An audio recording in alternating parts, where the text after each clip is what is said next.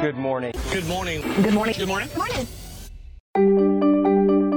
Lauren Weber here, up extra early to round out today's news so you don't have to. Today's headliner: political junkies, get excited. Tonight is the first Democratic presidential debate at 9 p.m. Eastern on CNN.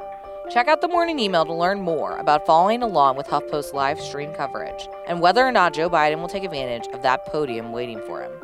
For the first time in the Syrian conflict, insurgents are receiving American anti-tank missiles. Combine those weapons with Russia's influx of airstrikes, and you have the beginnings of a proxy war. SAB Miller agreed to a $106 billion merger with AB InBev, creating the largest beer company in the world. Watch out, microbrews.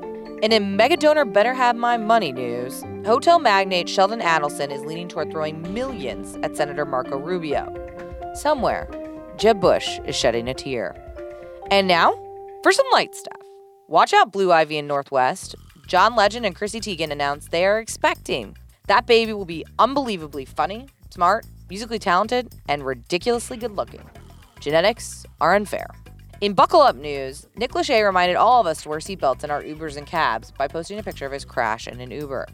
And don't worry, you can shake off the feeling that the next Taylor Swift album won't be a massive breakup throwdown. The rumors about her dumping Calvin Harris over potential, indiscretions apparently have no merit.